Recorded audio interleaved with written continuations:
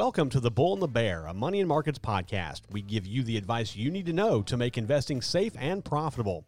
With The Bull and the Bear podcast, you'll get exclusive access to some of the top thinkers, analysts, advisors, and gurus in the investment business. And now for your hosts, Matt Clark and Charles Sizemore. Hello, everyone. I'm Matt Clark, research analyst with Money and Markets here with the weekly Bull and the Bear podcast. If you aren't already, do make sure you subscribe to our YouTube channel. It's where you're going to find new features each and every week with Chief Investment Strategist Adam O'Dell, Greens and Fortunes co-editor Charles Sizemore, and myself. And you'll find those all on our YouTube channel. Just go to YouTube if you're not already there, and you can find us. So just type in Money and Markets, and you will see our Bull and Bear logo. And you can mash that, hit join, or actually hit subscribe, and then mash that notification bell and get notified every time we post a new video. Now, with today's podcast, September, if you've been watching the markets at all, you know September was a very rough month for the stock market.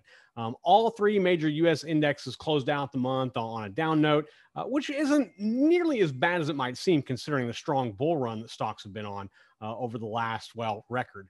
But I wanted to dig a little deeper because I didn't think that was really telling the whole story, because it's easy to suggest that because the S&P, the Dow Jones Industrial, and the NASDAQ were all down in September and even now into October, that spells bad news for stocks across the board. My research, however, found that simply not the case. Now, I'm going to tell you about one sector that far exceeded the performance of the broader market. Plus, I'm going to show you how you can play this potential trend moving forward. Now, not one of the major S&P 500 sectors saw gains during the month of September, except one.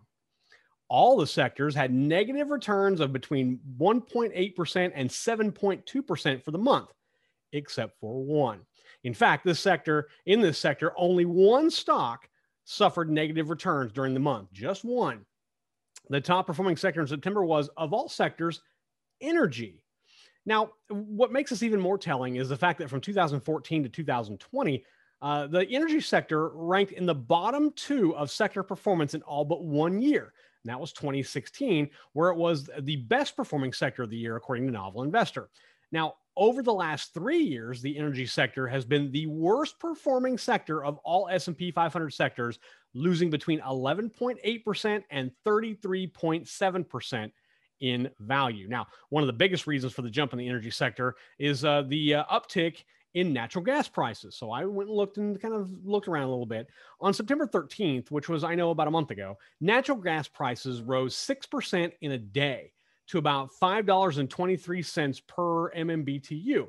Now, all futures contracts for winter months are currently still above the $5 mark, including January 2022 contracts, which are still priced at $5.69 per MMBTU as of October 13th, according to the CME Group. Now, within the energy sector, several companies saw strong gains during September. The best performer of the group was Cabot Oil and Gas, which trades on the New York Stock Exchange under COG. It ended the month up nearly 37%, and this was after it completed its merger with Cimarex Energy Company and formed Coterra Energy Incorporated. Now, Diamondback Energy, another popular energy stock, trades on the New York Stock Exchange under the ticker FANG, F-A-N-G, Devon Energy, which trades under the ticker DVN, and ConocoPhillips, which trades on the ticker COP, all closed out September, gaining 22% or more. The only outlier in the sector was Phillips 66, which trades on the stock exchange under PSX. It was the only decliner in the index, but it only fell 1.5%. Now, I wanted to see if this trend was just isolated to September, because it's easy to take a one past date to date performance to see and say, okay, this is something. But what I like to do is see, okay, what's it been doing since then? And I found out something kind of interesting. I looked at the performance of the SPDR S&P sector ETFs over the last 10 trading days, and that would roughly cover all of October. Ending with the close on October 12th, the SPDR Energy Sector ETF, which trades under the ticker XLE, was up 6.7% over that 10-day trading period time. And that was significant in comparison to other ETFs. Now, both the SPDR Utility Sector ETF, which is XLU, and the SPDR Financial Sector ETF, which is XLF, were up only about 1.1% over that 10-day time.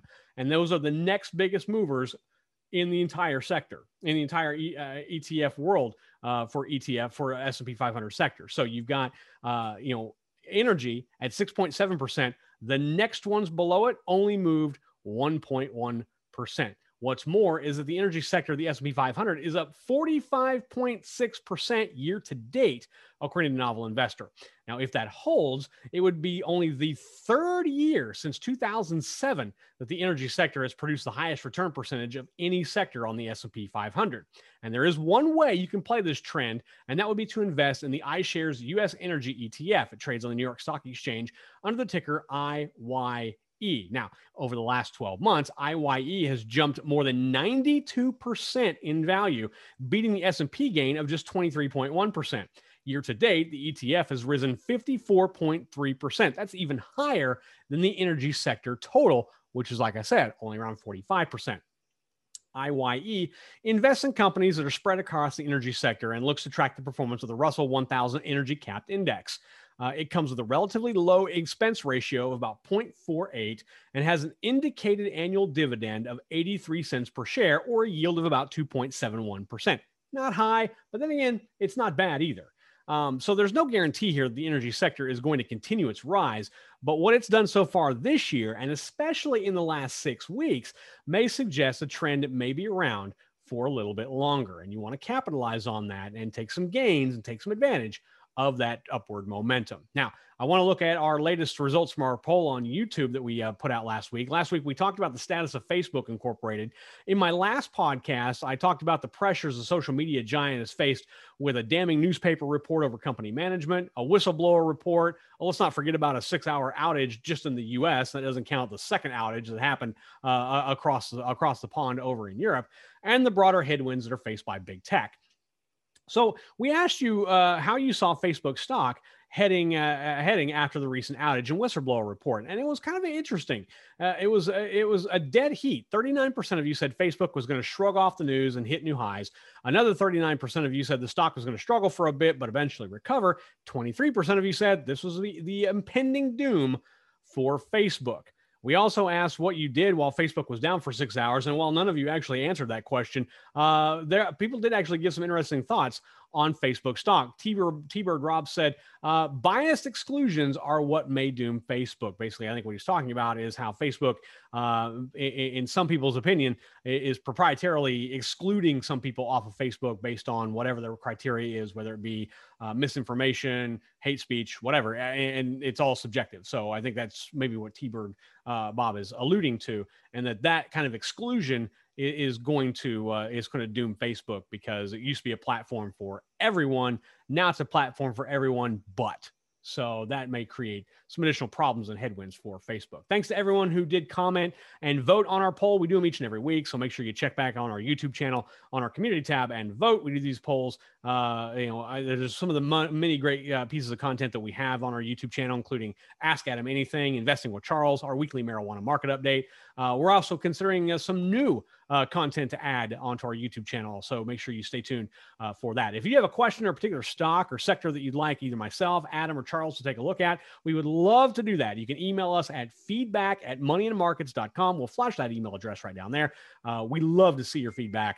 And if you do make maybe a video of you asking that question, would love to stitch that into our production, and we'll send you some cool Money and Markets gear if you do that, or if we use a question that you ask either on our YouTube channel down below or by emailing us at feedback@moneyandmarkets.com. Also, I'd be remiss if I didn't tell you, make sure you check out the mothership. That is moneyandmarkets.com.